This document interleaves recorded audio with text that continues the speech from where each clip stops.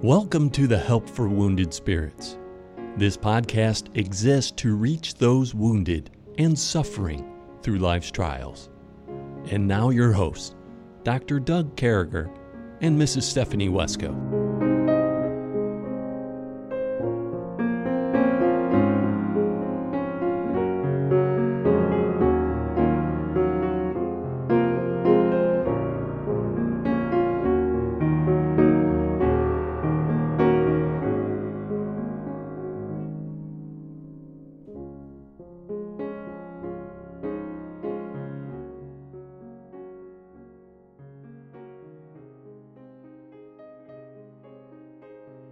Great to be back with you, folks.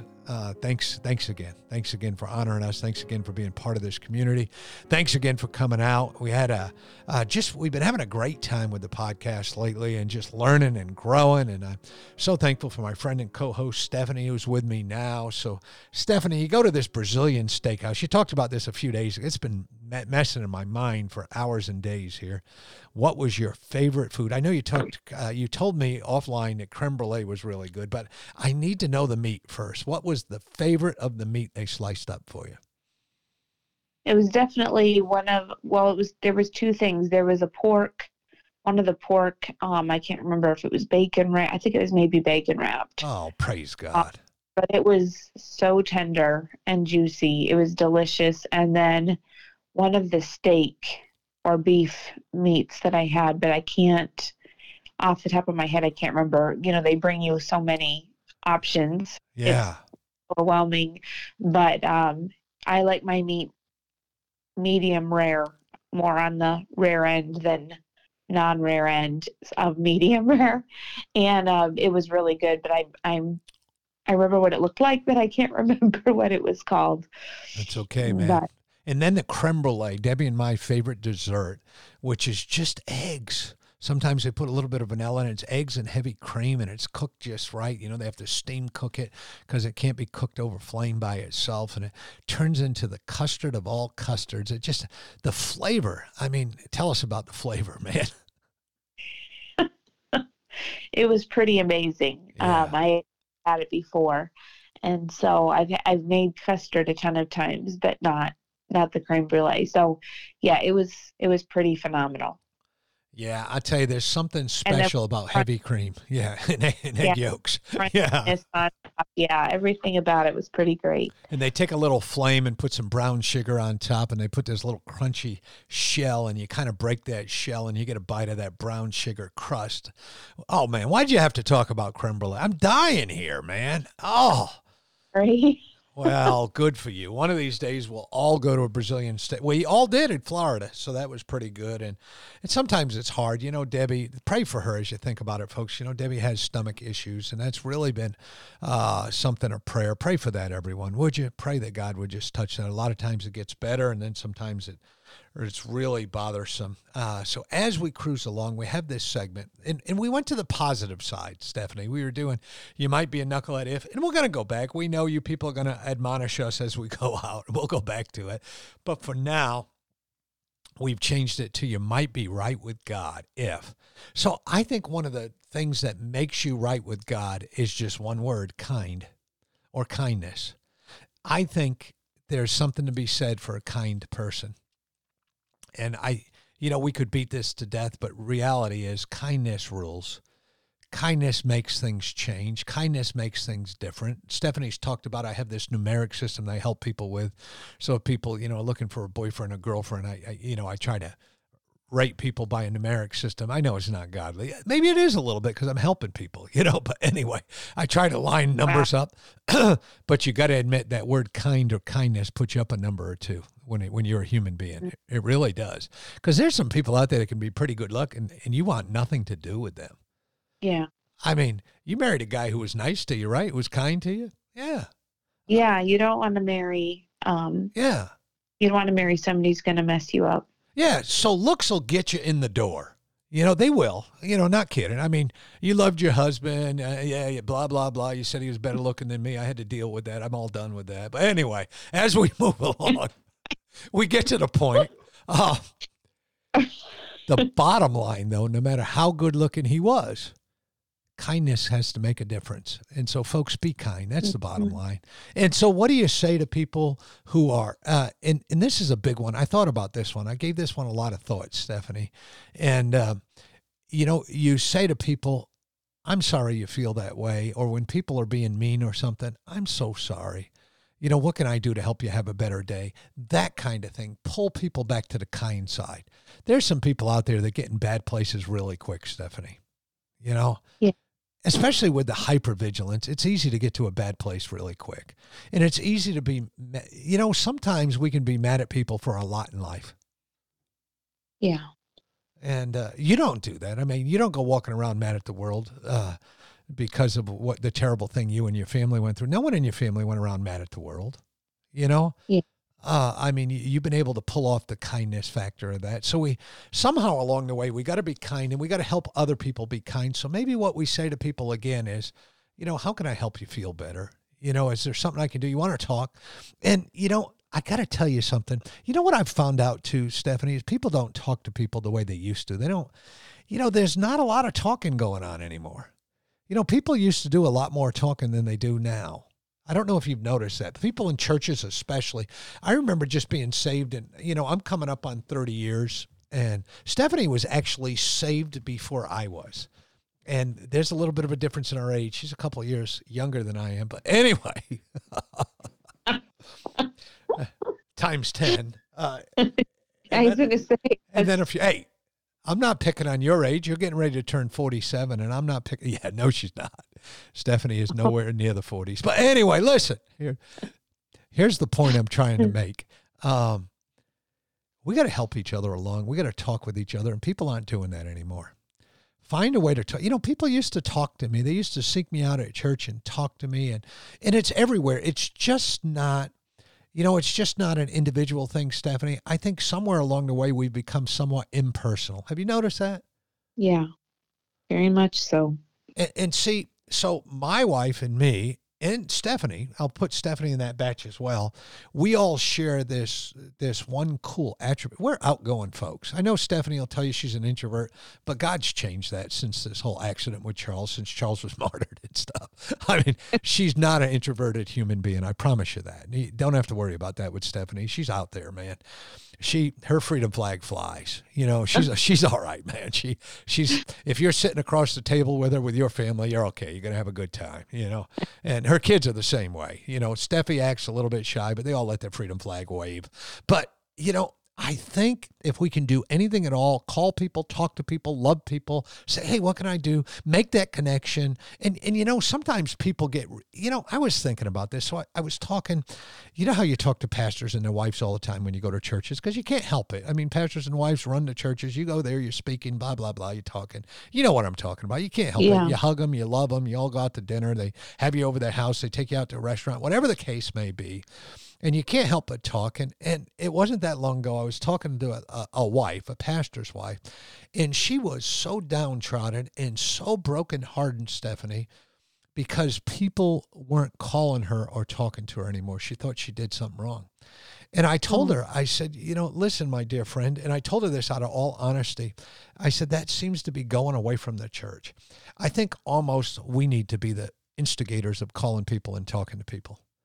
I think it's leaving the church. I don't think people are even mad at this dear sister. And she is a dear sister, a wonderful lady. Her husband's a wonderful man.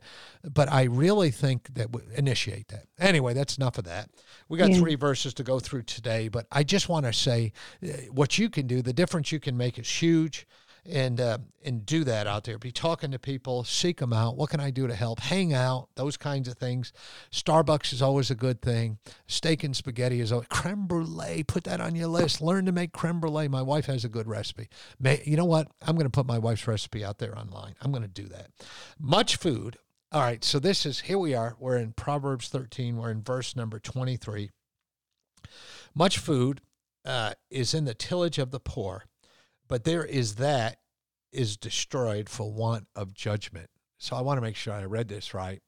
And so I think I read that second sentence wrong. Is destroyed for want of judgment. No, I read it right. So there's much food in the tillage of the poor, but there is that is destroyed for the lack of judgment. So this verse is a little bit different here. It's kind of all together. So we take it in a whole thing. And it's speaking about waste, I think, in the bottom part of that. I mean, what are you getting out of this verse, Stephanie? Well, it's honestly, I think it's the sense in which a poor person has to work a lot harder for their food. They had to work much harder to get whatever they have.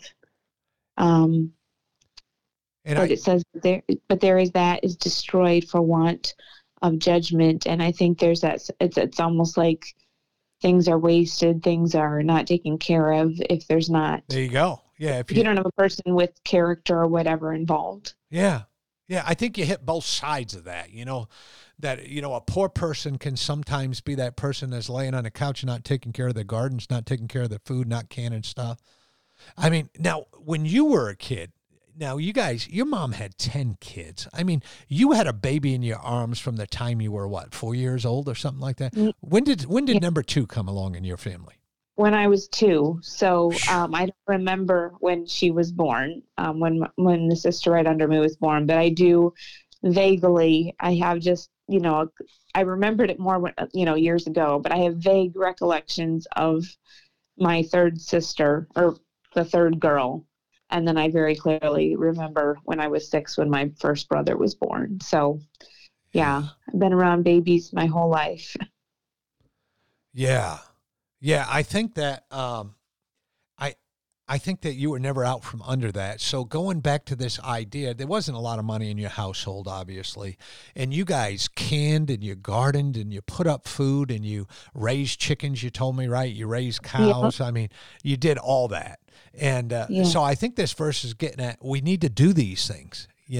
Even as poor people, we need to can things. We need to put things up. We need to get a freezer. It's all right to have, a pig will eat anything. You can feed a pig an old Ford Pinto and they'll still turn into good bacon. So it's getting everything right, Yeah, you could feed it a dead skunk on the side of the road and the bacon's still going to taste good. So, lovely. So we get that idea there that there's a lot going on with, maybe this is a rebuke to the poor. Maybe it's not. This is one of these verses is kind of hard. I've got 2 commentaries open. And I haven't really opened them today and really looked that much at them. But there's an idea, Adam Clark is talking about, maybe the poor is poor because they're laying around doing nothing. Another guy's making a declaration, sometimes when you're poor, kind of what you said, boy, we can be in a place where we think, man, we're poor, we don't have anything. You're not out there working the way you should. You don't have help to work the fields and stuff's dying on the vine. Whatever the case may be, I think that what we should get out of this verse is that there shouldn't be waste in our life. And that's what I'm trying to get at. Right. Even Stephanie with her dear mother, Wender, and her dad, Pastor Don, these guys made sure they didn't waste. And I think that's what we should walk away from this verse with is don't waste. Make sure you use your food. Make sure you put it together. I try to use the food as much as I can. I made spaghetti the other night. And then last night I made baked macaroni. Where I put macaroni, I put mozzarella on top, which was a Stephanie move. Added some new sauce to wet it down a little bit and turned it. So you used old spaghetti and tried to make it look new? I know. Yeah, what Emmy would say. Yeah, I know. And I'm glad Emmy wasn't here. And it did look new, but I didn't use the old spaghetti. I used new noodles. I just used the old sauce. I used macaroni noodles. And then it was reminding me of what Emmy told you I did. Yeah, she did. Emmy's like, we got to go to the taco truck. And I said, why? I said, Mommy's using old spaghetti, trying to make it look like it's new. Emmy is a cool dude right there. That's all I'm saying. He that spareth, in verse number 24, he that spareth the rod hateth his son, but he that loveth him chasteneth him betimes. And what are you seeing there, Stephanie? Well, I think we just I think it's the sense in which if we don't teach our children to love God, to fear God, we're not loving them. Yeah.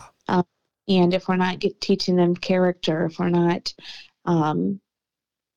helping them understand that their actions are important, for good or for bad, their actions have consequences. I think that's just all wrapped up here. I think so. And I think it's a figure of correction, whatever your rod is, I remember correcting my kids by taking the Game Boys away and things of that nature. Yeah. But there's got to be correction somewhere within. And of course, there's no discipline that would equal anything illegal. Of course, we wouldn't justify that. Neither would the Bible. And then we go to that next verse, Stephanie, and boy, this verse really catches my attention. I wanted to save some time for it. It says, "The righteous eateth to the satisfying of his soul, but the belly of the wicked shall want." I mean, this is a tough verse, and I saved it for the end. It actually wraps the chapter up. Let me ring the bell. Hang on. We're out of 13 here at the end of this. But what are you getting out of this? Well, I think there's a sense in which it's saying that God brings satisfaction to the heart, to the soul Yeah. of those who love him, those who are seeking to please him. Yeah, and boy, 100% agreement there. And I got to believe that this principle is, they used to talk about this, probably this principle meant a lot in ancient times or in biblical times. When you're talking about these people, the righteous, whatever they eat, they're satisfied because they're satisfied with the word of God. It doesn't matter whether they're living on greens or whether they're eating asparagus or whether they're eating ham or, whatever the case may be. It talks about this satisfaction to a soul, to, everything, man. You're so satisfied with what you got. And what's that verse? You quote it all the time, being content, from the book of Philippians, right? In what I have learned. Yeah, go ahead. I have learned in whatsoever state I am therewith to be content. Doesn't it seem like the righteous are content? Doesn't it? Be. Yeah, it feels like, hey, we've had enough to eat today. We're feeling good. We're going through things. I feel like things are okay. I mean, to me, I think the righteous should find fulfillment in that a lot easier. And it even talks about that. Yeah. It talks about the stomach of the wicked. And I think that really deals with the judgment of God. I think that, remember Elijah was fed by the ravens and the old widow of Zarephath, and the whole country of Israel went hungry because of the judgment there, because of their leader. But here's this righteous guy that comes down and said, man, the rain's going to stop. That rain has been dealt with a lot in biblical times, in Old Testament times. You had Noah out there saying it's going to rain. Everybody's saying, what's rain? And because they lived in the firmament and stuff. And here we are, we're in this place, and the righteous is being fed. And I guess, are we happy with the things we have in life? How do we make this pertain to us today? Here we are living in the days of grace. Here we are, how do we make sure that we're satisfied when we should be satisfied? Well, being satisfied with the fact that God's been so good to us and focusing on his blessings to us, it takes away a lot of that discontentment. And, if we focus on all of the reasons, I think it comes down to do you have a selfish perspective or a selfless perspective? That'll affect it a lot. Yeah, it sure will. And I guess, that word selfish, that word, I think it almost goes along with the word narcissist. I think they're two in the same, really, in a way, aren't they? Yes, well, and that's because the basis of Satan is pride, selfishness, all of that. And so, my own heart is deceitful and wicked. And so without God's grace, I'm capable of being a narcissist as much as any other person out there. And so it comes down to, yes, without the Lord Jesus Christ changing us and flowing through us, we're all capable of that. That's a really good point. And I think it's a point that we need to look at here for a minute. And that's within us, within every one of us, we have the ability to become self-centered, arrogant, narcissistic, selfish. It's there. It's within it. And maybe we all hoover there a little bit sometimes. I mean, it takes it takes I don't know, how do I say this? It takes a human being to sometimes stop and look at things and say, wait a minute. Wait a minute. I'm acting wrong. I'm doing wrong. It takes the word of God. It takes, it takes so much. So how do we take, and I know I'm asking these hot questions, Stephanie, and I want to put together this question or craft it in a way that makes sense to your answer. How do we make sure we don't go the wrong way when we're going through our junk, when we're going through our hypervigilance, when we're going through our, all the crazy things that come with our abuses, all the crazy things that come with our traumas, all the crazy things that come with our triggers? How do we make sure we don't go the wrong way? Well, I think a massive part of that would be, I think of Psalm 119, where David said, wherewithal shall a young man cleanse his way? By taking heed thereto according to thy word. And then he said a little later on, with my whole heart have I sought thee. Oh, let me not wander from thy commandments. And whether you've been through something terrible or not, having to cleanse your way through God's word, begging his spirit to work in your heart and your life, and then seeking him with your whole heart and begging him to do that work in you of healing, of restoring, of cleansing, so that your way will be clearer, your that light, as God's word shines on your way, you'll see the clear path you're to walk in. And so just seeking God, I think, is the massive main component of that process. And I think, Stephanie, and I think this is really hard too. And, sometimes I think the people we're most selfish to are the people we're most closest to. And sometimes I think it's easy for us to marginalize relationships, to marginalize, I don't know, you know what I'm talking about. Sometimes I think, our kids, our spouses, our friends, our pastors, sometimes it's easy to forget the value of them. How do we remember the value of others? And this is my last question for you. I mean, we're at the end of this thing, but I just want to be able to help me too. How do we make sure we value things in people? Well, asking God to give us his eyes for the person we're interacting with, that we would see that person, whether we're, if it's a family member that you live with every day or a friend or whoever, ask God to give you his vision of them, that you would see them as he sees them. And when that happens, it changes everything. It changes your perspective. I think of times that, my heart's been so, when God has just struck my heart, if I get, impatient with one of my kids, and then God gives me his vision of my child.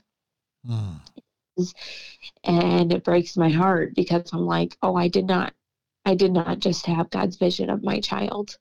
And if we ask him for that, it will change our perspective. It'll change how we do things, how we operate, how we interact. Yeah. If we get that from him.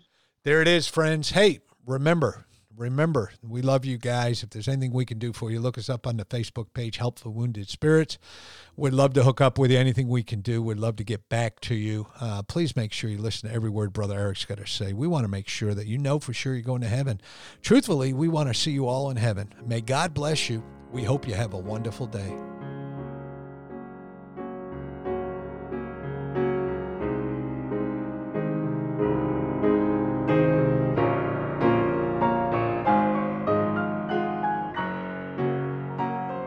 Thank you for listening to our podcast today. It is very important to all of us at Help for Wounded Spirits that you know your Lord and Savior, Jesus Christ. The Bible is very clear with a simple salvation message. You can know today. First, you're a sinner, for all have sinned and come short of the glory of God. Second, there's a price on sin, for the wages of sin is death. Third, Jesus paid that price for you. But God commendeth his love toward us, in that while we were yet sinners, Christ died for us. Lastly, you must speak it with your mouth and believe it with your heart, that if thou shalt confess with thy mouth the Lord Jesus, and shalt believe in thine heart that God hath raised him from the dead, thou shalt be saved. For with the heart man believeth unto righteousness, and with the mouth confession is made known unto salvation. Simply ask the Lord to save you in Jesus' name while believing in your heart, and he will. Please contact us if we can help you in any way. God bless you.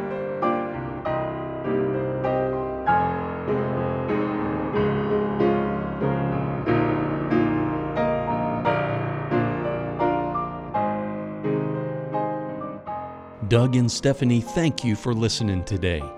We hope this podcast has been a blessing in your life. For helpful resources, more information, or to donate to help this vital ministry, visit us at woundedspirits.com.